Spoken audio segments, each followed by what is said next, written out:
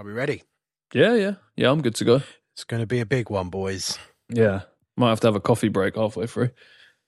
Keep that energy up. Right. I forgot a drink. Good start. I'll be all right. Oh, fuck off. You haven't got a drink? Nope, I'll live. Okay, well, we'll see. Here we go again. The Marvel Cinematic Universe.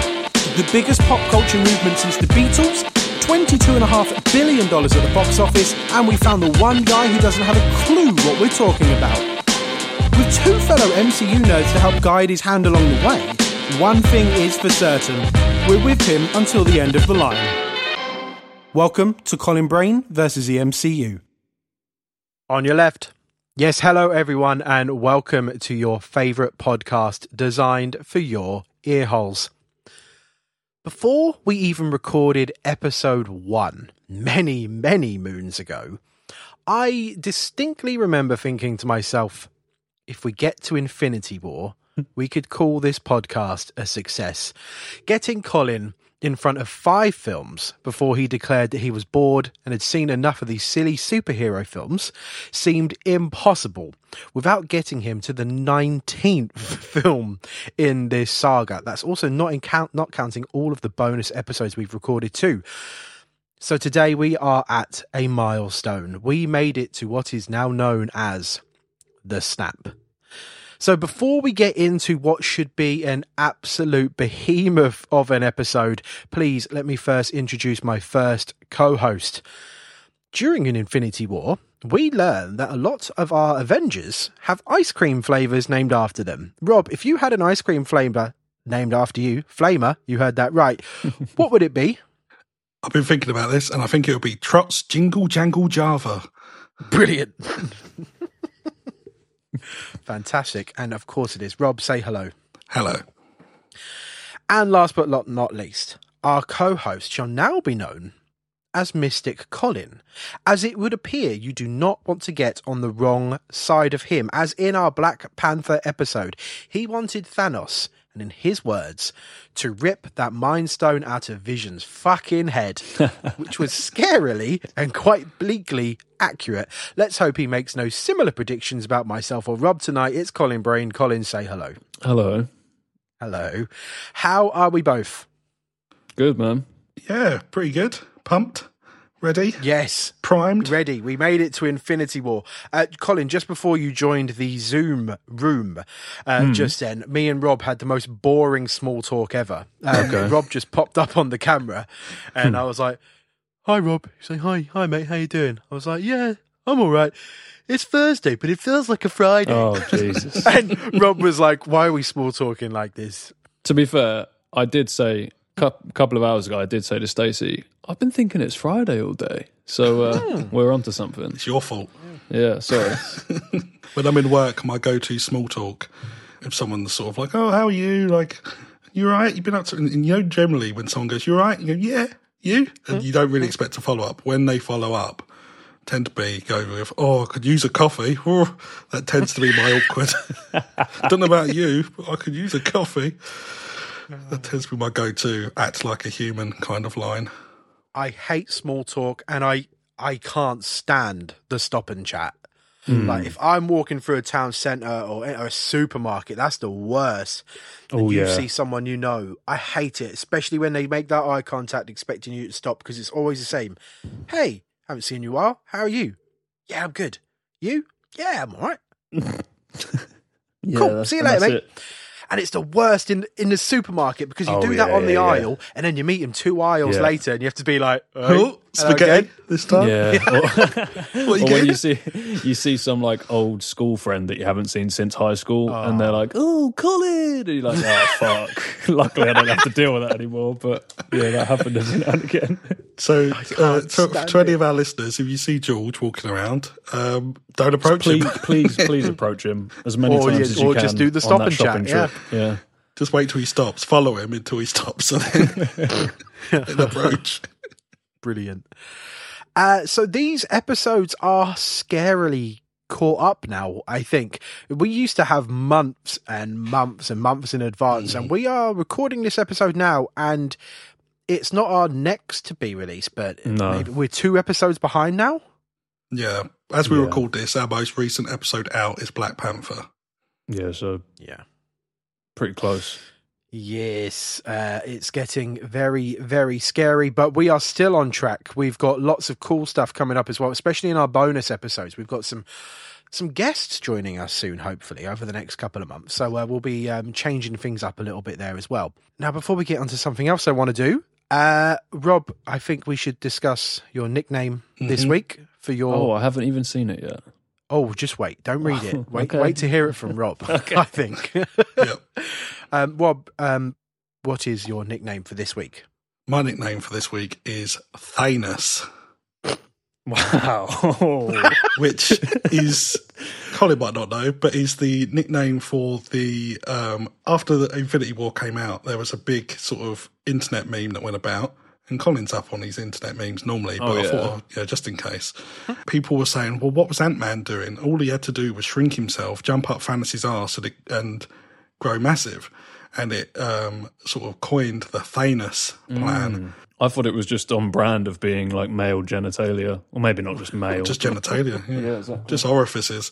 Weird that I think of, when I hear anus, I think of male genitalia. That's, Well, well, I don't know. You are a male, you got an anus. That's true. there we go. You heard it here first. Thanos, everybody. My second choice, which I was so close to doing, was just the word dust. Which I thought, but it's too soon still. Too soon. It still hurts. It still hurts. Now, I recently listened to the beginning of our Iron Man 3 episode the other day, the 5-star masterpiece that is Iron Man 3, by the way. And What we are you played. doing? Why? I don't know. I just listened to it. And we played a little game at the beginning of that episode, not a quiz, Oh, because good. they will immediately get shot down. And I'm glad you remember. The first rule. the first rule of Colin Brain versus the MCU is no quizzes. The second rule is no quizzes. And this little game, I listed a bunch of actors and asked Colin if these actors would ever make an appearance in the MCU. Rob, you also correctly said it was a stupid game because it doesn't necessarily have a payoff. Because Colin's not allowed to know whether he's correct or not a in slow any of payoff. his answers. A very slow payoff because we're still not going to let you know whether you got any correct or not. I don't remember any of my answers either, because it was that Well- long ago. Good job, because I'm going to do a small recap for you and see where we are so far. But remember, I'm not going to say whether they are correct or not as well. Okay, yeah. So the first actor I gave you was Seth Rogen. Mhm. You said no. Yes. He is yet to make an appearance, if he ever does. The next was Paul Rudd, who, Colin, you correctly knew was appearing soon as Ant-Man. Yep. Next was Christian Bale, to which you said no. But not only did you say no, Colin, you said, I hope not. Well, and did I? I Sound cheerful. Yeah, it sounds like you, to be honest. And listening to it back, I was like, I never picked up. I never went further. I just carried on with the game. So could you maybe elaborate on, I hope not? Yeah, I don't know if I hope not would be my response if you would ask me that question again now, but it would seem a little odd with him obviously being so famously known as Batman. So, And saying that he wouldn't really do any of that again, yeah, and also just he was such a big Batman for so many people. I just think maybe the hope not was like, I don't know if he was on screen playing another character, I wouldn't be able to not see him as Batman, if that makes sense. It's all good. Thank you for that. It was just perfect. It was just perfectly on brand for you, that answer. I guess, but also I know that he is obviously known for dramatically changing the way he looks and stuff for roles. So I think it would have to be, appearance-wise, it would have to be, if he did pop up, it would have to be quite a drastic change. Well, surprise, Colin. He played Guy Pearce in Iron Man 3. That's method, baby. Okay, next, we said Tom Hanks. Colin said he doesn't see it happening. I stand by that. Oh, next we had Angelina Jolie. It was another no, but you said it would be cool and you're up for it. Next was Keanu Reeves. Yet another no. bear in mind, some of these could be correct because we haven't seen them. Yeah. No, obviously. exactly. I still stand by these so far, though. I'll tell you if I'm thinking any different if on they've any changed, of the no's. okay. Yeah. Next was Matt Damon, who you said no, but we do know makes a small appearance in Thor Ragnarok. Yeah. And then lastly, I said Sylvester Stallone, and we got another no. But we now know he appeared in Guardians of the Galaxy Volume 2. Yep. Probably do my impression again. Yes, please. So I showed up in the end, and Colin thought I wasn't going to show up, but I did.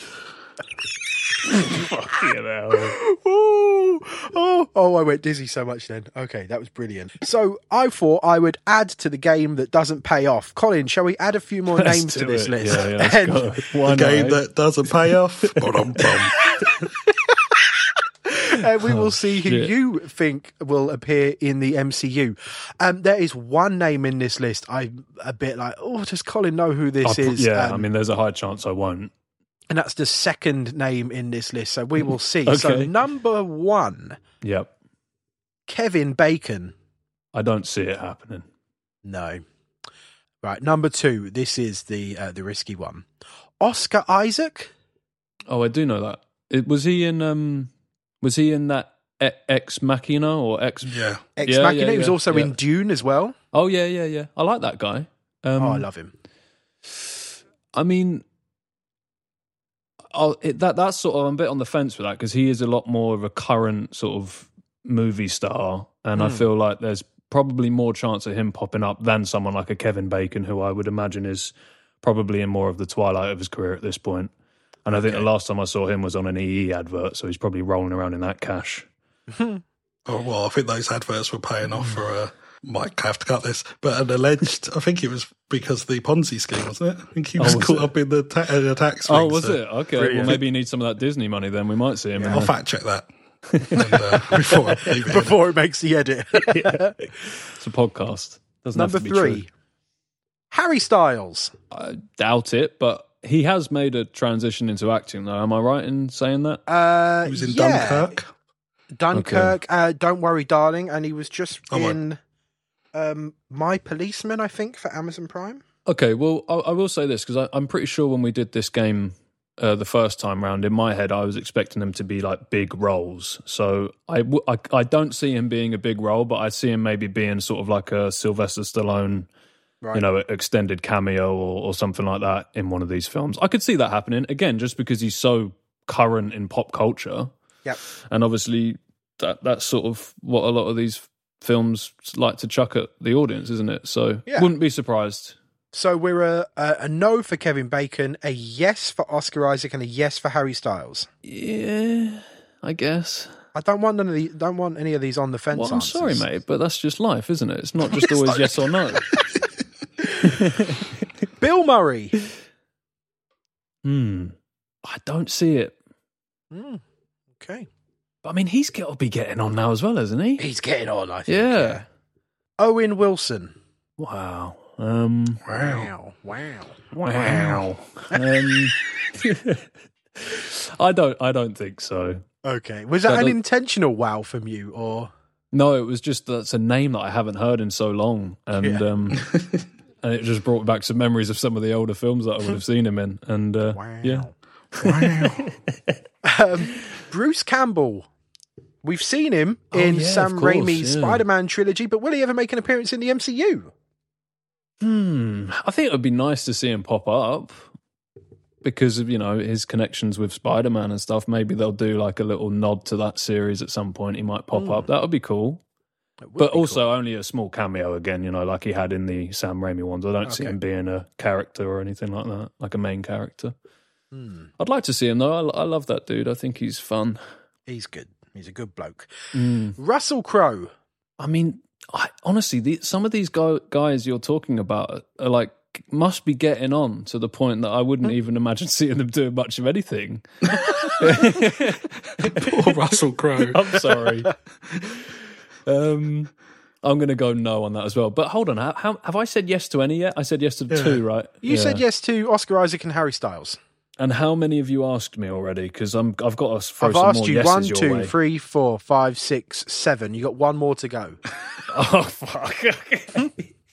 Then I'm going to be quite surprised. But no, I said yes on Bruce Campbell as well. Oh, okay, yeah, So yeah, that's a third one. I'm just trying to envision where he would fit, like in what world, in what part of the universe, and but also I've still got a lot to come, so there might be areas that I haven't even seen yet. Yes, there's a whole phase yet. Exactly. So this is a very tough, annoying game. The game with no payoff. It's the game with no payoff. I'm gonna throw out a yes just because.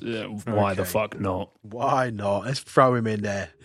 And last but not least, Jake Gyllenhaal.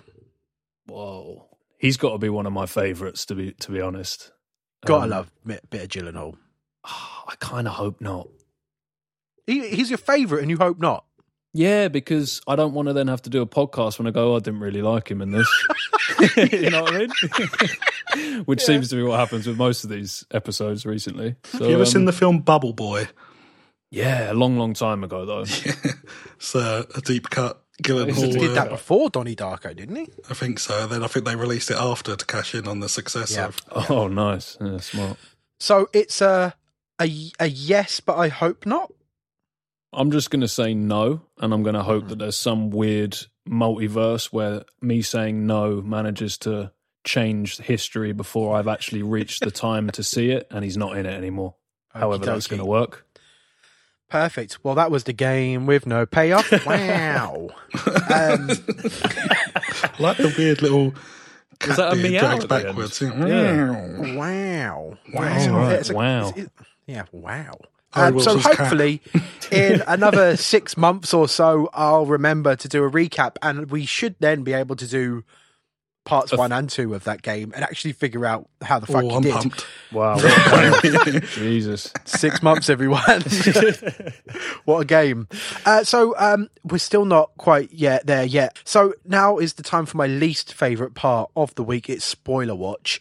Colin, have you managed to avoid any spoilers? Because I think I know you maybe stumbled across an article on the BBC News website not so long ago, if you can remember.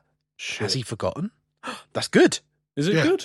That's Yes, the end of good that you Spoiler forgot. Watch this week. Because I definitely got a text from you saying, shit, on BBC News of all places, I've just read this. I mean, I obviously did, but I don't think it would have been that drastic. And Perfect. but also, I think because I'm still so far behind. Maybe when we get closer to those things, I'll be like, oh yeah, I remember hearing a little bit about this. But other than whatever that was, I know. Well, it's not obvious to the people listening. It's obvious to you two because we spoke about it when we met up. But I know that there's a Black Panther, or not Black Panther. There's Wakanda Forever is about to maybe be released, or it's coming out very soon. As of recording, tomorrow. Oh, tomorrow. Okay, cool. Yeah. I know that's coming.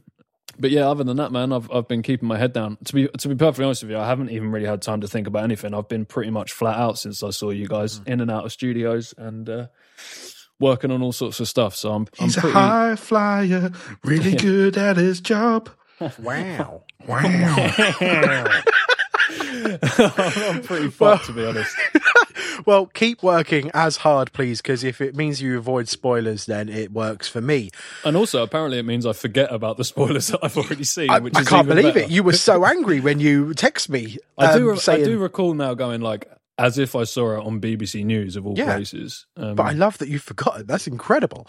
Well, and it also just goes to show there's more evidence that literally most of this stuff goes in one ear and out the other when it comes to It's the hard MCU. rock evidence that you don't give a shit. Yes. Yeah. So- yeah. You said it, mate.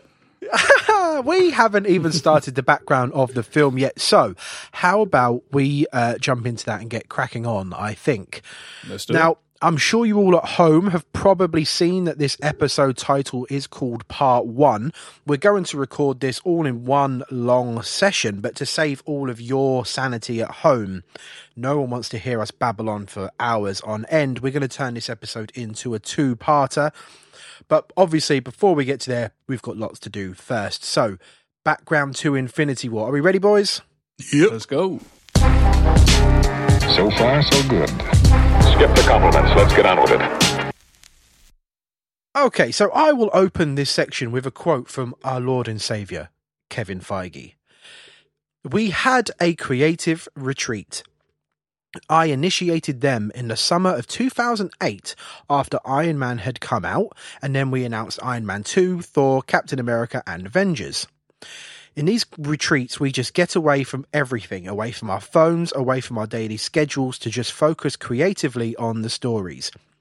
We were on our third retreat, perhaps, when we started talking about what would become Infinity War, and in particular, how do we pay off this purple guy that Joss Whedon set up at the end of Avengers 1? And also, how do we intertwine him with all these Infinity Stones that we've got all in all these other individual films, and how do we put them all together? Now, Kevin Feige today still actually does these writers' retreats. He takes his whole entire writing team out into the middle of the woods just for weeks, and everyone turns off their phones, and they like lay the groundwork essentially for like the next few years of the MCU. They are still doing that today. Well, imagine being part of that. Oh, just to go, this is the next 5 years. Come on, boys, we're going to Centre Parks. Boys, get yourself a little lodge. Marvel and Disney are probably the only people that could afford to spend weeks at Centre Parks. So after writing and directing the first 2 Avengers movies, I think we have mentioned in a previous episode that Joss Whedon took himself out of the running to do any more Avengers movies, as he kind of butted heads with some of the Marvel creatives during Age of Ultron. And also, as previously mentioned, as soon as Civil War was made, Kevin Feige asked the Russo brothers if they wanted to do the next Avengers movie, to which they obviously agreed, and obviously took with them their writing partners from Civil War and Winter Soldier, guys called Christopher Marcus and Stephen McFeely. Now, straight after Civil War, they all started to draft up some ideas as to what the hell this movie was going to be and how they were going to make it work. Now, in the comics, there was an Infinity Gauntlet storyline, and Thanos was in it, and he actually had a love interest.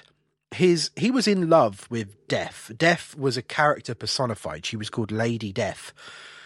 And he was completely and utterly obsessed with her. And the first draft of the script did actually feature Lady Death. Well, I say the first draft of the script. I say the first half of the first draft, because the Russos and Marcus and McFeely quickly realised that there was so many characters in this movie and so many plates that needed to be spun. They decided Lady Death maybe shouldn't be part of the story. But now, without Lady Death to impress, what reason would Thanos want to kill half of the universe? Because in the Infinity Gauntlet storyline, he was doing it to essentially impress her. If you take her out, why is he doing it? Well, from our Lord and Saviour, Kevin Feige again, we talked about his motivation, and much of the motivation connected to Lady Death is about balance. It's the balance between life and death, the belief that life was getting unchecked and out of hand, and there needed to be a correction. We wanted to make that the driving force of Thanos and his backstory. So that's where Chris and Steve and Joe and Anthony found a more natural, grounded way. Well, as grounded as a giant, mad titan can be. And then the decision was made in this writer's room to almost approach the structure and the story in a way of telling the film from the perspective of Thanos. You know, this film is designed to, constantly reiterate his motives and what he wants. And it does it many times throughout the film, almost to the point where maybe some viewers maybe start agreeing with him. Obviously, there might be a lot of us that disagree with him as well, but at least we all get to the point where we understand him and why he's trying to achieve what he wants to achieve. And so the film is going to be designed in a way almost where our pesky Avengers were the only, things standing in the way of Thanos getting these stones and, in his words, saving the universe. So Infinity War could then be viewed in the way where Thanos, the protagonist of Infinity War, is trying to save humanity, and the Avengers, the antagonists or the villains of the film, were trying to stop him. Sorry, guys. Sorry. You hear that? Uh-oh.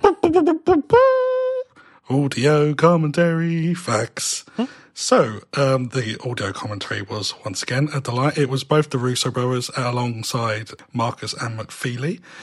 They said that the way they look at it, much like you just said there, that Thanos is really the protagonist of the story. But all the way through, they wanted it to be up until almost the last moment as to whether Thor was the main leading sort of hero of the story. He's the one trying to get the weapon to kill Thanos. He's the one with the revenge plot.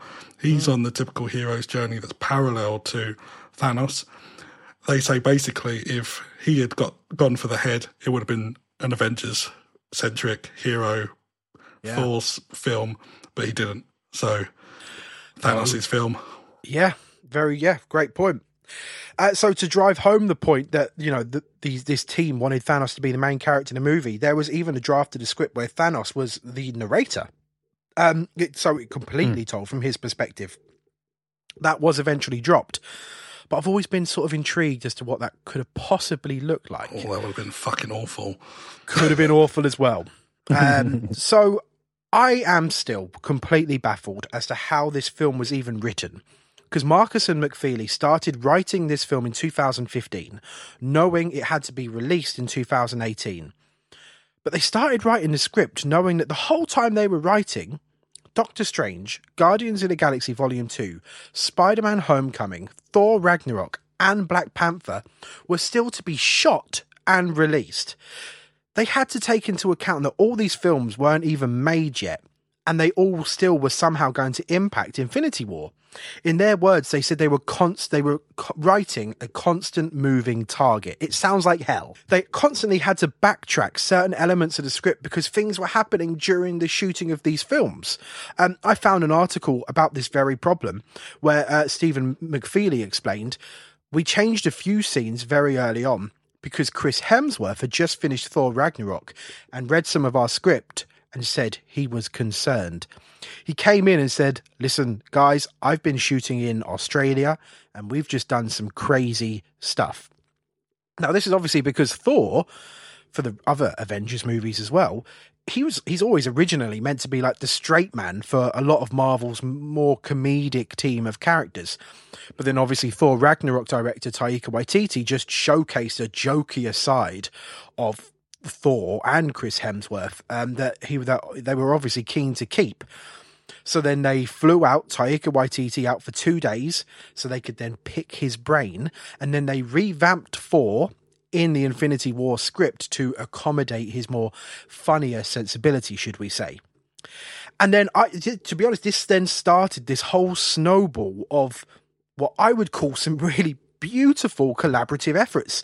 Suddenly, the whole team came together, and it fills my heart with joy to read stuff like this. So, you know, Ryan Coogler, the director of Black Panther, once he heard that the final battle of Infinity War would be taking place in Wakanda, he flew straight out to the production offices and provided the team with a map of Wakanda that he and his production team had created, just to fill in that little extra context for the writing team. James Gunn, the writer and director of Guardians 1 and 2, flew out as well, came to meet all the guys making Infinity War.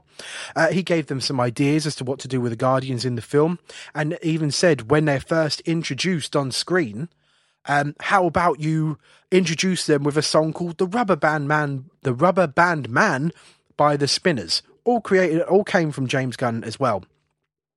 So basically, once word got out that Marcus and McFeely had one hell of a task on their hands, it was suddenly all hands on deck, as all the current MCU directors offered as much help and advice as they could. And I know I've said it's a beautiful thing, and I hope you guys agree as well. I love that. And I think this all shows in Infinity War as well. I think it's completely seamless in bringing in all these different characters and previous arcs. And I know it's something that before you even saw the film, Colin, you said you were worried about it, like how to bring all these characters and tones together. So even just before filming, James Gunn read the latest script, and there's that moment where Star-Lord, Peter Quill, is asked by Gamora to essentially shoot her in the face, as Thanos has her captive. Now, in the shooting script, Star-Lord can't do it. You know, even though he promised on his mother, he can't pull the trigger. Thanos then vanishes with Gamora. James Gunn quickly made his way to Marcus and McFeely as quickly as he could, because they were about to shoot that scene, and he said, I think Quill should pull the trigger. I mean, yes, he's going to be killing the woman he loves by shooting her in the face, but he loves Gamora more than anything, and we know that the memory of his mother is everything to him too. And he promised on his mother, and Gunn felt it would be a betrayal of the character if he didn't pull the trigger. And they said, you know the characters better than us, and the change was quickly made. And of course he does pull that trigger, but Thanos obviously has the Reality Stone by then and changes the blaster to Bubbles. He loves Bubbles, doesn't he? There's a lot of Bubbles in this film. He's got the Reality Stone. He's not got the Imagination Stone. He uses Bubbles about 5 times. No, the Imagination Stone. Let's talk the snap. So, I think this is our last quote from our Lord and Saviour, Mr. Feige. I know you saying that is really winding Colin up as well. I can almost feel it across the internet. He just does this little nod every time. We spent, it's no exaggeration, years in a room. Myself, Joe and Anthony Russo and our screenwriters, Chris Marcus and Steve McFeely, spent years working on Avengers Infinity War. And one of the fun games we had were character cards laid out, spread on a table, and deciding who was going to go at the end. They moved around a tiny bit, but for the most part, what you see at the end of the movie was what we had determined early on, in large part because it would be the most heartbreaking. Seeing King T'Challa go right after his first solo movie, seeing Peter Parker die just after that relationship had been established between himself and Tony Stark. And it was also a very specific design to leave behind our original Avengers. We talked about that ending for years and years and years. This ending was the reason to adapt Infinity Gauntlet. We asked what was the most shocking thing we could do. We decided let's end the movie with the snap. So one thing critics were starting to maybe mention pre-Infinity War, that there was clearly a Marvel formula. Although it was a strong formula, it was maybe starting to be repeated. This formula was tore up for Infinity War. As you know, let's just look at the last 2 shots of the film. One is what's left of the Avengers sitting on the floor, surrounded by the dust of their fellow team and friends, laying next to an absolutely obliterated version of Vision, and Steve Rogers just saying the words, "Oh God." It's brilliant. And then immediately cutting to Thanos smiling, looking over, in his words, a grateful universe, knowing he just saved it. Bang, cut to credits. And so at last, Infinity War was released in April 2018. Just a couple of months after Black Panther, actually. And, you know, we always mention at this point, oh, this film made $800 million at the box office, which is insane, obviously. This film made $900 million. And Black Panther, as we did say, actually broke $1 billion. Crazy. Infinity War went on to make $2.04 billion. It is the 4th highest grossing film of all time. And for once, critically, it was kind of a unanimous success, with everyone agreeing. Its Rotten Tomatoes consensus currently reads, Avengers Infinity War ably juggles a dizzying array of MCU heroes in the fight against their gravest threat yet. And the result is a thrilling, emotionally resonant blockbuster that realises its gargantuan ambitions. Now, I can't quite believe we actually managed to see this film all together. If you listen to our pre-Infinity War chat, we did have a little talk about that as well. But it feels like ages ago since we watched it. It may have been quite a while ago, actually. But we did stick to our guns. We did not discuss the film or our opinions after it, which was agony. Yeah. Because we knew we had to wait for this moment. So it's time to ask, Colin, Infinity War, what did you think? Yeah, this was a good one, man. I like this one. I'll take it. I'm glad you'll take it. Okay, boom. We'll get into more details. Yeah, we've got a lot to get into, so I won't hog it all up now. It was a good one. It's a start, Rob. It's a start. Rob, how was this that rewatch? Should be a win right now. It's a win. Honestly, you need to take that as a win, because you're going to be very disappointed if you're not taking that as a win. No, trust me, it's a win. Rob, how was this rewatch for you? I've watched it twice recently, so I watched it in the cinema with you boys, which was a delight. Yes. Because obviously we booked out the cinema screen for ourselves, which is, if ever you get the chance to book a screen out to yourself, a private hire something, Very is nice. a delight. Because you get to hear George O'Connor shout many a thing at the screen, In my ear. which we will Very get loud. to at the peak moments. I think I grabbed Colin's leg a few times as well. Yeah. Yeah, so that was lovely. It was great to see it on the big screen again. It was everything as sort of epic and grandiose as it was the first time I saw it.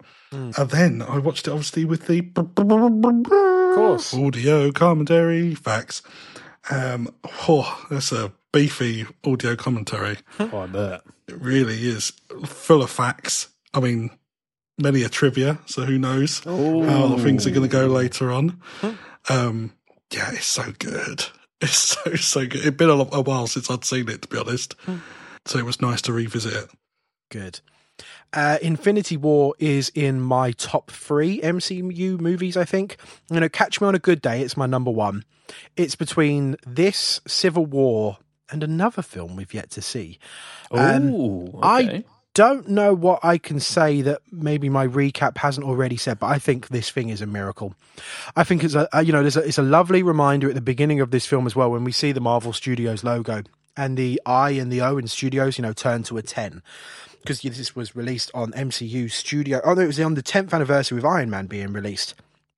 And I think in today's pop culture world, where shows on streaming services are cancelled constantly, without giving their audience the resolution they want, or seeing other big film studios set up these massive franchises only for them to fade away, much like half of the cast at the climax of this movie. This film should not exist. But not only does it exist, it blends all of these characters, these arcs, these setups, these worlds together, and it feels seamless. I'm baffled how this exists. It's not a film. It's a miracle. And it's exhilarating as well, because you just get that sense, 10, 20 minutes into the film where you realise, oh, fuck, they've done it. And you can have that moment where you just relax and then take in all the the surprises, the shocks, the laughs, and the emotions that are obviously going to get thrown your way. Can you tell I love this film? Shall we do the deep dive? And God help us, there is a lot to talk about. Let's go. Let's dive in deep.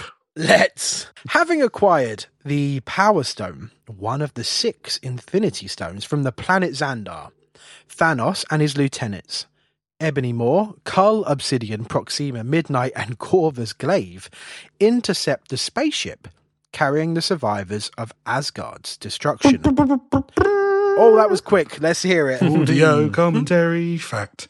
In what was a late addition to the film, the distress call that opens the title sequence showing Marvel Studios and everything, even before the film's properly started, and they're like going, "We've got loads of Asgardians have been munted, blah, blah, blah."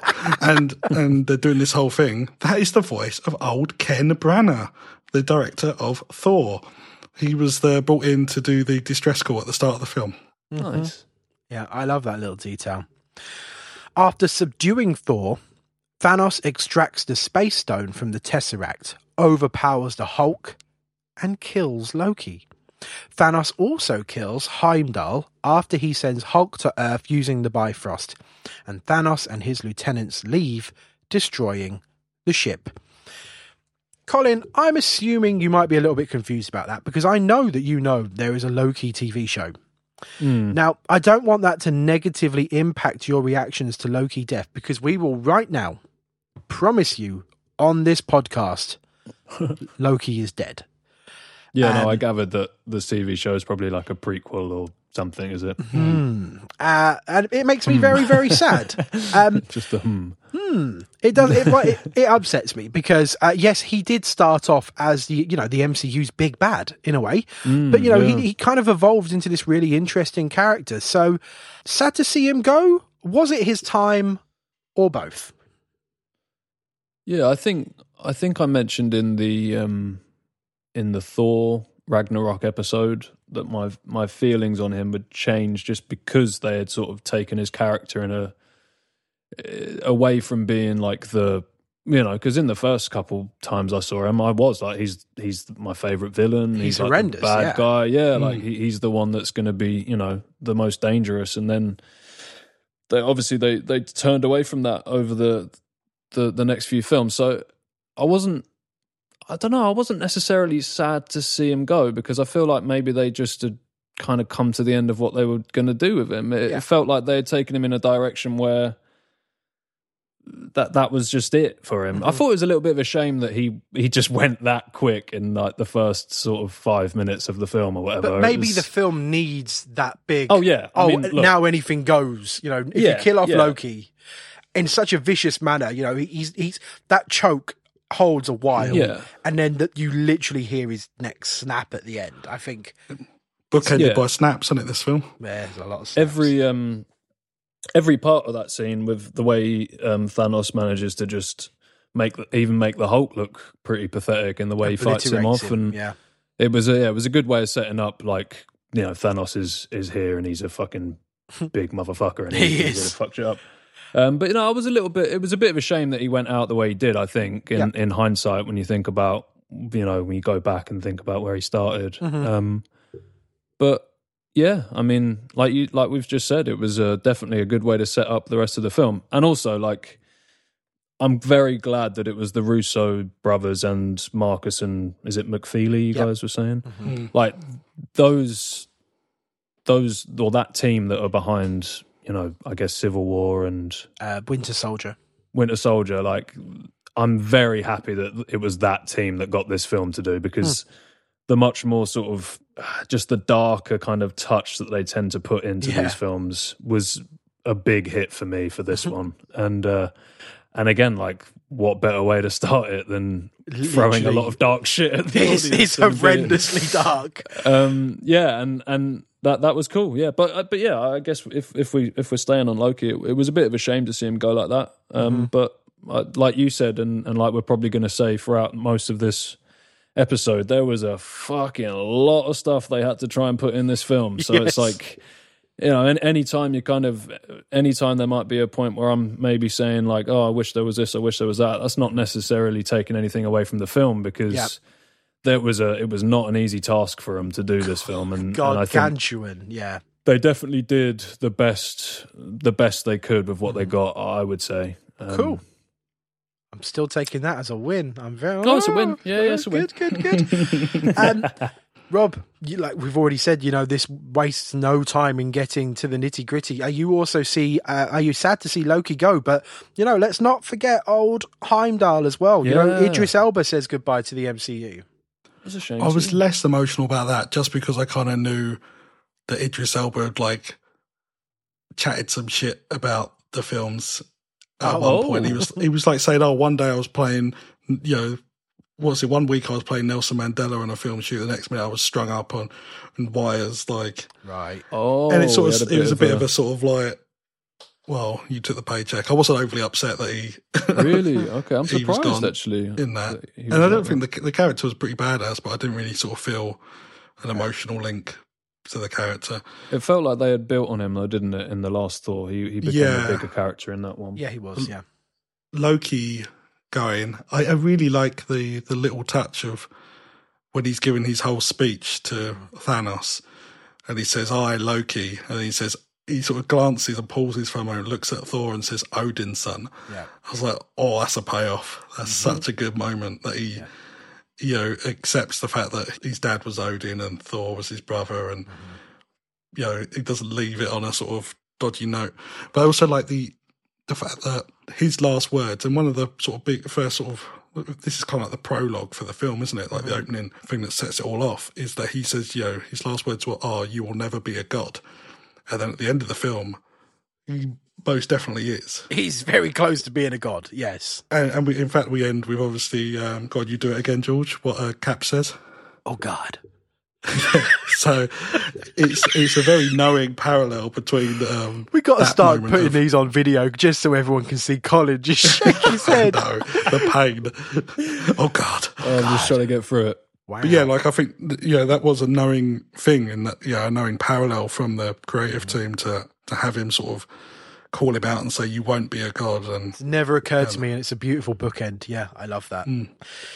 So, Colin, you know what? Let's go with one of the biggies straight away, shall we? Like we said, we've got a lot to go through, but let's treat this movie how the filmmakers wanted to treat it. Fuck it, let's do it. with Thanos as almost as the lead character himself. We'll open with villain time. Okay. How's Thanos in Infinity War? I have a feeling this might be quite a long discussion. Yeah, I mean, well, like you already kind of brought up at the beginning, some may say he isn't the villain of this film, but if you are going to call him the villain of this film, he's definitely the best villain that we've had in the MCU by a country mile, yes. I would say. Yeah, man. I mean, I enjoyed everything about him, to be honest. I would struggle to find negative points on Thanos. The only negative I would say is that I think it's a little bit of a shame that they didn't give us a little bit more of him leading up to this film, even if it was a bit more of like, just some lore, like people talking about him as, you know, as this big, because as soon as the Hulk ends up, I mean, honestly, I'm trying to remember the order of how this film works, but I'm just going to throw stuff out there. I'm sorry, it'll probably be a bit all over the place.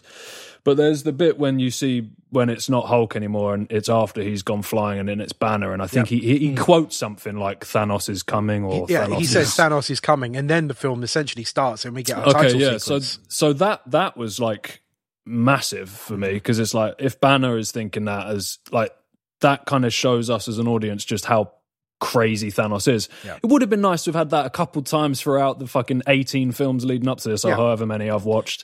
So yeah, that would be like, if I was to find something to moan about, that would probably be it. But no, I mean, he did sit in a floating toilet. He was on a floating toilet for at least. I was just about to say, long gone are the moments and thoughts of him being only a purple dude sat on a toilet, or like he's like the kind of dad that's like, if I have to get up from my seat, exactly, I'm going to break Loki's neck. But nah, man, the you know, everything about that. I think the gauntlet and the stuff, like this film was. So I don't want to say this is a negative, because it isn't. It was so like easily digestible for how big it was. Yeah. Whereas in some of these other ones, I find myself by the end of it scratching my head like, what did I even need to know from this? And actually, it seems like a lot of it is probably could just forget it's about. It's a beautiful setup. You know, like you said, it's this almost 3-hour long film with all these characters and all these plots, but it's down to he's after 6 stones. Exactly. And then you have this sort of, again, this, I'm not saying this is a negative, this is all positive. It becomes this very sort of simplistic, like the teams are going to split off into their own little groups, and then we're going to be bouncing between them, and each one's, you know, trying to get to a stone before Thanos does. And it's this sort of, and like to me, it was just a very entertaining, and again, like I don't want to say this is negative, but it was a switch your brain off, enjoy the action, like just like going on a fucking ride at a fucking Disneyland or something. Just strap yourself in. You don't need to do much. You know, as long as you're locked in with the film, enjoy it. Because for me, man, it was probably like, what, 2 hours, 40 odd minutes? It's about 2 hours 40, yeah. It did not feel like that. And that's always a bonus for me. And also seeing it in the cinema was amazing with you two. Like, I'm very, very happy I got to see this film in the cinema, for sure. Yeah, I mean, if we were going to do one, it had to be this one. Without a doubt, man, it was massive. But I like the idea of what you said, you know, of its simplistic storyline. Right, we go off in these separate teams and try and get the stones before Thanos does, because Marcus and McFeely, one of their influences from the beginning was like, shall we treat this almost as like a heist movie? You know, we've got to, you know, treat it almost that way. So yeah, and then what about, you know, Josh Brolin as well, his performance, because he was always on set doing this motion capture, and he's obviously the voice of Thanos. He has been ever since the first Guardians, which is mad. And finally, you know, he gets to do something with the character. So, you know, Josh Brolin, badass. Yeah, I mean, you sent over those pictures to the group chat of him on set, and it's just mad to think that he did that. And also, I think CGI-wise, and most of this film, almost all of it, was like... There are some shots where Thanos is photorealistic. Yeah. He looks real. No, I mean, look, man, you're not going to get many negative comments out of me about Thanos, I'll tell you that much. Goosebumps. I've got to know. So after one of the few things that was said after we went to see this was, Colin went, boys, I've got a new favourite character. And I jokingly guessed it's Thanos, isn't it? And you didn't say anything. It is, isn't it? It's not. Is it not? New It's favourite not. character in the MCU. So your previous favourite character. So yes, to give the listeners some context, Sorry. as Rob just alluded to, as we were on our way home, Yeah, because I was struggling, to be honest. I wanted to talk about it so much. And like every sort of 5 minutes, I was like, can I just say one more little thing? I promise it's not that bad. We'll talk about it. And I think one of them was like, I think I've got a new favourite character. yeah, But I didn't want to tell you who it was. So I because wanted then to save it it for the used podcast. to be Star-Lord. It was sort of a mix-up of Star-Lord and Hulk. I Okay. think they were my main two. So who is it But now? it's neither of those now. I'm not going to give it to you straight away, mate. We've got a long old podcast to do. Vision. Oh. Vision. It needs to get to the point where, just for clickbait, you get to the end of part 1 and you're like, my new favourite character yeah. is... Exactly. Yeah, we'll do it as our ending. Tune in for part 2. Brilliant. So I guess same to you, Rob. How is Thanos for you in Infinity War? Thanos is incredible. Like, he's an amazing villain. I think what you made the key point of saying that the film makes you understand him. Yeah. Whether or not you, either side of the fence, you fall on his Definitely. with his plan and his methods. You never once sort of can't see why he's doing a thing. Yeah. And it's really interesting and really fucked up in places. Some of the places they go with it, especially the him and Gamora stuff, which I'm sure we'll get into. yeah. Yes. But yeah, really fucking interesting. And I love that. What really interested me about the film, which I found in the audio commentary facts, was that Marcus and McFeely wanted it to be, I think there's like 2 scenes of Avengers just talking before the plot hits them. And that's like Tony and Pepper in the park and Vision and Wanda. And the rest of it is the plot coming to them. You got like a short exposition thing talking about the stones in the sanctum, and it's like the invasion's here. And then Peter's sort of dragged into the story. Like, it's not like he just chooses to go and help out where he can. The next thing you know is he's dragged into it. Everyone's just trying to everyone's trying to get ahead of Thanos the whole way through, and no one does. And that's what is so interesting. It just propels it along. It's just so well written and put together. Oh, wow. Thanos is badass. Like, I talked about the effect on it as well. There's we've mentioned them a few times on different episodes, but Corridor Digital on YouTube, they do a lot of VFX breakdowns. They do a really, really interesting one with the team behind Thanos and a lot of the Marvel stuff, which I would show Colin, but he's not there yet. But Thanos, they point out, like, just he's got stubble, and it's just like there's so many like little details about him. God knows how he shaves that nutsack of a chin that As Quill calls it. yeah. God knows how he does that, but it's just so intricately done. And like you say, it's just believable. You forget that it's CG. Yeah, definitely. Incredible. I've said it hundreds of times on this podcast, and I've mentioned it a lot, partly because, I think it's why Thanos is also my favourite villain in the MCU, because this is a guy who's saving the universe. It would have been very easy to write a scene in there, showing him maybe doubting himself a little bit. I'm sure it was very tempting, but he's adamant that he is the one to burden himself by being the bad guy and killing half the universe to save the universe. He says in the film that he could see this happening when he was back in his home world of Titan. He was burdened with knowledge. He could see that his home world, a world that he loved, was overpopulated. They were using too many resources and they needed to take action. And as Doctor Strange tells him, that action maybe could be seen as genocide. But Thanos says that by killing half the planet randomly and dispassionately, they would ensure their survival for thousands, maybe millions more years. And they called him a madman. And what happened to Titan? The planet died. They ran out of resources, they ran out of minerals, of food, and the entire planet now ceases to exist. So by not killing half the planet, they all died. Like Half of them could have just gone somewhere else, though. It's a pretty big universe. They could have just, gone somewhere else. But then we even see him... He's like, no, they've got to die. They've got to die. But we even see him mentioned to Gamora as well, when we get that flashback of him arriving on her planet. you know, he says to her, her entire planet was starving. Everyone was poor. And much like the people of Titan, they were on the verge of extinction. And then, you know, we get that chilling shot where his army lines up everyone, you know, in like two sections in 50-50, and they gun down one half. And then he mentions to Gamora, still to this day, that planet is thriving. Children know nothing but blue skies and go to bed every night with full bellies. I'm like, come on.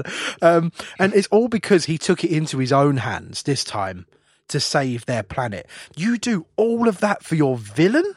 Then we're talking a game changer in terms of villains, and not just MCU villains. This film puts Thanos in the pantheon of great movie villains alongside like the Joker and Darth Vader. He's up there now because of this film. I'm sure we will come on to Thanos later again too. We are not past the first scene yet, boys. Hulk crash lands in the Sanctum Sanctorum in New York City, reverting to the form of Bruce Banner. He warns Stephen Strange and Wong about Thanos' plan to destroy half of all life in the universe. They then recruit Tony Stark. Moore and Obsidian arrive to retrieve the Time Stone from Strange, drawing Peter Parker's attention. Moore is unable to take the Time Stone due to an enchantment and then captures Strange. Stark and Parker sneak aboard Moore's spaceship whilst Wong stays behind to guard the Sanctum. So it's in this scene, I think we get a cheeky but effective, you know, recap or exposition from Wong. Suddenly, you know, he's there to inform Stark, but obviously also us as well, you know, reminding us about the Infinity Stones and where they are and what they are. And then we move on to another, as Rob says, the plot comes to them. We have another mini battle of New York, I guess you could say. And then Peter Parker turns up. Now, Colin, you did mention a couple of episodes ago that you were having Spider-Man fatigue. Maybe that's our fault because we have piled a lot of Spider-Man onto you recently. There's been a lot of Spider-Man, yeah. Were you happy to see him pop up here, or was it a case of, this dude again? No, I was happy, man. I when I say Spider-Man fatigue, I don't think I'm really talking about Tom Holland as Spider-Man because I haven't really seen a whole lot of him yet. And also, I think it was just like the origins and it being the first film and everything, you know, all those ones we were watching at the bonuses and that, it felt like it was getting a bit. But this is, it's different. And I'd say it's different for a lot of the characters in this film because there's a big difference between watching a film that's just based around one character and then having them as one of the team in a film. Yeah. It's a very different way of doing it. I was quite happy to see the hair on his arm stand up. Was that a little hint at some Spidey sense? Yes! Audio commentary facts. Not only was it Spidey sense, it also wasn't CGI. Oh. According to the Russos, the hair shot was caused by them blowing cold air gently on Tom Holland's ear. I did hear that, yeah. Oh, you said that with such a soft voice. That sounded amazing. And I remember, like, I think for our Spider-Man Homecoming episode, you said at the end, sort of disappointed not to see the Spidey sense. And we were like, oh, next time, baby. I actually think I leant over to Rob and I went, Spidey sense, as soon as that happened while we were watching it. He looked like so a happy. little child. Yeah, he was a pig in shit. It's a gorgeous moment, yeah. But yeah, no, that was cool. And Tom Holland had some... I mean, there's one big moment right at the end where I think him as an actor was really shone through, which we'll get to later on, I'm sure, part 2, baby.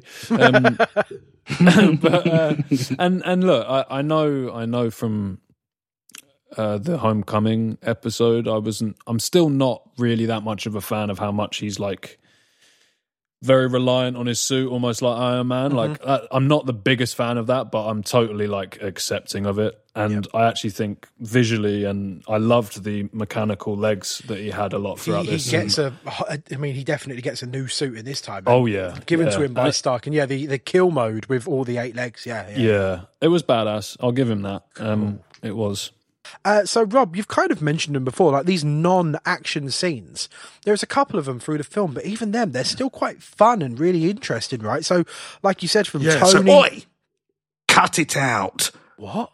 Deleted scene number 1. Tony and Pepper's chat continues and is interrupted by Happy Hogan, who is in a golf buggy, stressed out due to trying to keep the paparazzi away from the couple. Oh, they cut Happy out the film. More shame. Yeah.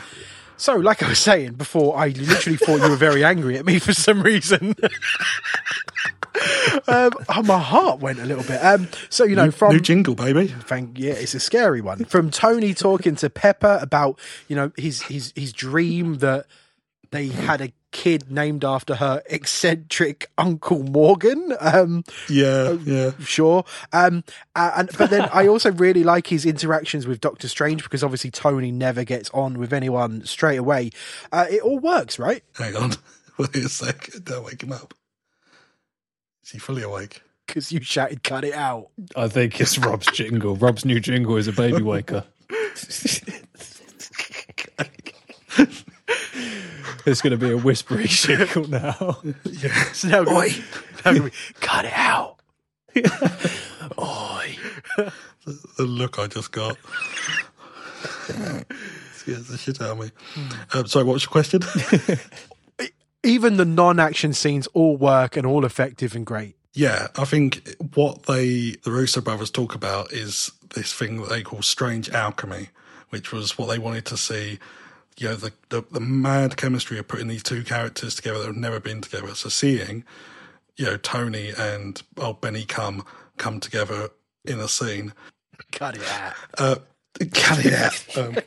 So was what really interested them, and I think that was what was fun about, especially from that opening scene where you see, the magic portal in the park, and you go, oh, holy shit, he's never met anyone magic. No. This is completely new, and there were so many new. You're selling tickets to something?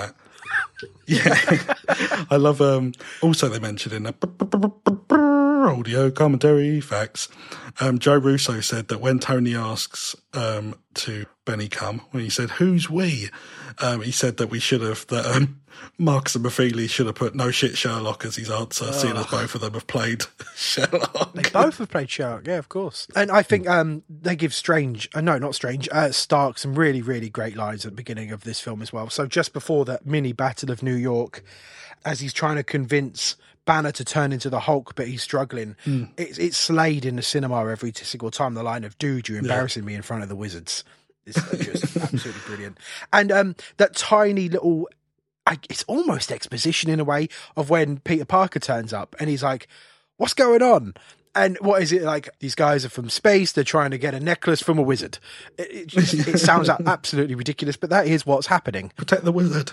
To protect the wizard. I love what do you mean you broke up? Like a band? Like the Beatles? Literally what I was just about to mention as well. Yeah, I love that Banner's small little catch up as well, because it's effective writing too, isn't it? Because it's genius having Banner suddenly pop up in these opening scenes, because he's been off planet since Age of Ultron.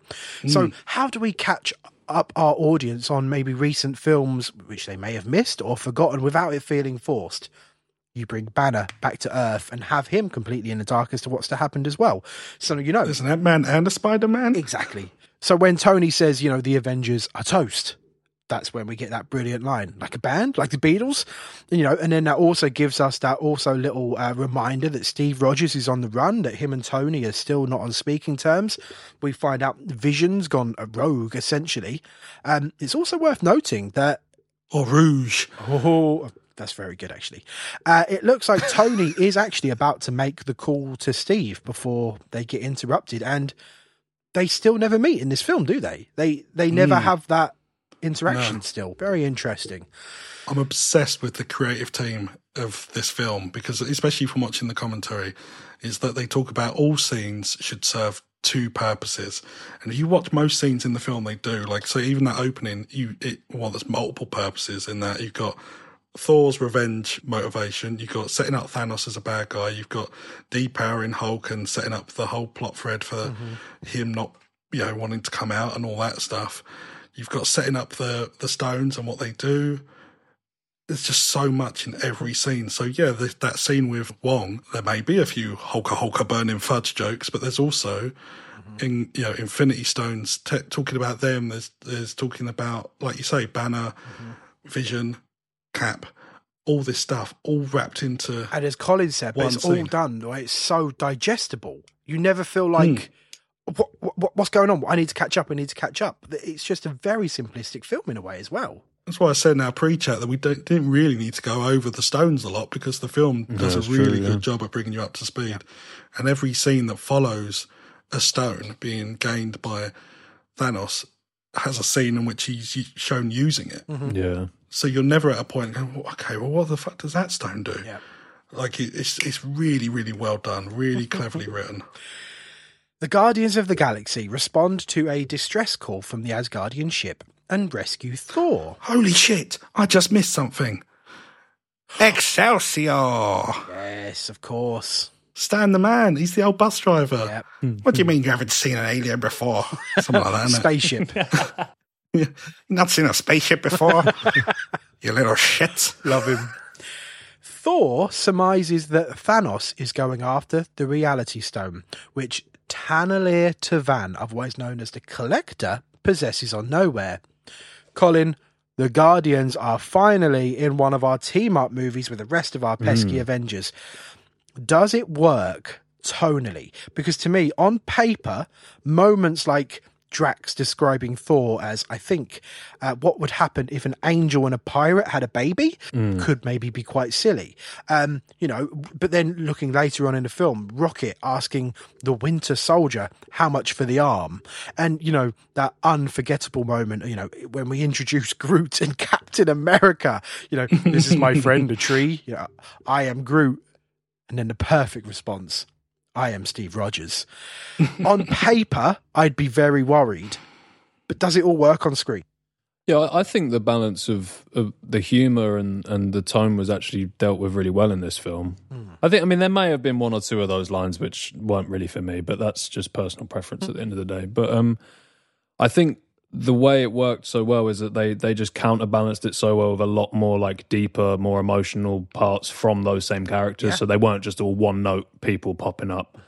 So yeah, I thought I think probably the Guardians, the teams based around the Guardians were my favourite parts of this film. I think when Thor ends up going off with Groot and Rocket. Yeah, I love those three together. I think the Thor and Rocket plot or subplot or whatever you want to call it was probably that was great. And I think all the Drax stuff was.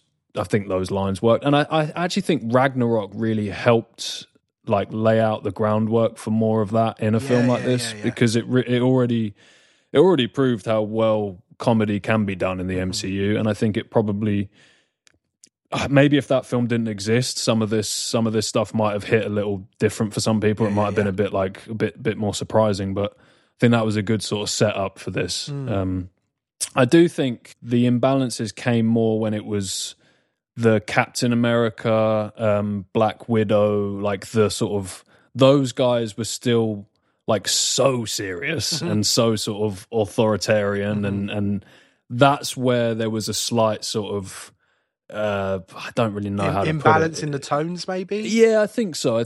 But there wasn't a whole lot of that anyway. So I think you could kind of see over that. Yeah, but, I mean we'll get there very soon as well. I think a lot of the Vision and Wonder stuff is very serious as well. It is. Yeah, I'll tell you one thing though. I know. The Vision's your new favorite character in the MCU. No, fuck no. No, but I will say something that might shock you. Is it was insane how much less I disliked him when he was in human form. When you see them in Scotland, quite early on in the film, there was just something about seeing a human. Yeah, I don't know. I think maybe I think it's more of a visual thing for me of why I didn't like Vision. I think the character look is way out there. It is quite out there, and maybe that's why it doesn't work, because seeing a character that looks so non-human interacting with all these humans. He's a big purple robot that wears a cape, yes. Yeah, and the voice is very it feels like a forced accent and that. And I don't know, but when it was whoever the actor was playing him in Scotland, that was I was a bit oh man, if he stays like this, then I might be able to get on board. He might be my new favourite character in the MCU. Obviously, it didn't stay like it for long, but I just thought I'd point that out because I know that there seems to be a trend of me hating on Vision. And hey, we didn't start that trend, mate. No, I know, yeah. We'll get on to more Vision later, of course. Rob, so how were the Guardians for you in Infinity War? Are they essential to the film? I think so, yeah, definitely. I think Gamora, having her be the link to the Soul Stone, because before this film came out, to give Colin some context, there was so much speculation about what the Soul Stone is. Like, is it going to be in Wakanda? A lot of people thought it was going to be Heimdall because he has yellow eyes, and he also says, I see this many souls across the universe, or whatever. So there's loads of people theorising that he was a link. But I love that they make it an emotional secret for one of the existing characters, and for it to be Gamora with the link to Thanos. It's brilliant. And the ways it makes the characters grow, especially Peter. Yeah. It's real good stuff. And even, they're just really smart. I think even from that Rubber Band Man introduction, just, you can tell they get the tone of the Guardians. Straight away, the second that... The subtitle was Space. Yep. Space, and then you hear like this 70s, 80s track start. I'm referring it to cinema audiences because I used to watch this every night. All it would say was Space, you hear the song, and you'd hear everyone go, because they knew the Guardians were coming. And it was just little things like her dancing and singing when Gamora is not a dancer, as we've already set up. And it just shows that in the time since Groot was a baby to now, there's already been an emotional leap from her and Peter, because she's now singing and dancing along. And it never fails to make me laugh when the song starts and Quill goes, "Sing it, Drax!" and the camera pans down and Drax is fast asleep. I'm invisible. I'm moving so slow that I am imperceptible to the naked eye. Oh, love him. No, I think they're great, and I think they write them really well. I think Marcus and McFeely, obviously, from what you were saying, they had a lot of help from people coming in and making sure that the character choices were true. Thor travels with Rocket and Groot to Nidavellir to enlist the aid of the Dwarf King Eitri in creating the battle axe Stormbreaker. Peter Quill, Gamora, Drax and Mantis travel to Nowhere, where they find Thanos already in possession of the Reality Stone. Thanos kidnaps Gamora, who discloses the Soul Stone's location to save Nebula from torture. As you can tell, I've skipped some plot stuff. I will get round to it eventually. I'm focusing more on character maybe on this recap than plot. We will get to other bits though. On Vormir, the Stone's Keeper, the Red Skull, tells Thanos that he can only acquire it by sacrificing someone he loves. And Thanos kills Gamora, earning the stone. Every time I watch this scene, it still shocks me. There's a certain brutality and coldness to how Thanos dispatches of Gamora. He sacrificed so much, and so to stop now, he's sort of telling himself, the death of my daughter Gamora will help me save the universe. She's a sacrifice.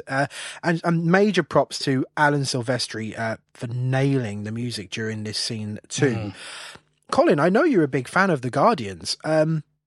Gamora, is that a big loss? I think so. Yeah, I think it's a big loss for sure. Sad to see her go. Was it Gamora or Galessa? Oh, too soon. Too soon. That was... So are you sad to see her go? Are you gutted we're not going to get any more Gamora? Yeah, I guess that's one thing that it's weird, isn't it? Because, well, I don't know if it's weird for you guys, but when I was watching this film, I kind of wasn't really thinking about any of the other films. So it's like seeing her die, it hadn't really registered that means in the next Guardians film she's not going to be around, is she? Of course. If there is another Guardians film, I don't even know. Yeah. But yeah, I think this was a really important moment in the film to show the audience that even though it was such a cold thing that Thanos did, the fact that he actually has love for anything, that's such a massive moment as well, isn't it? Because initially they are not tears for him. Because when he initially is told, you have to sacrifice someone you love, she starts laughing and is and also the first thing I'm thinking, well, this is fucking Thanos, man. He can't love anything. Yeah.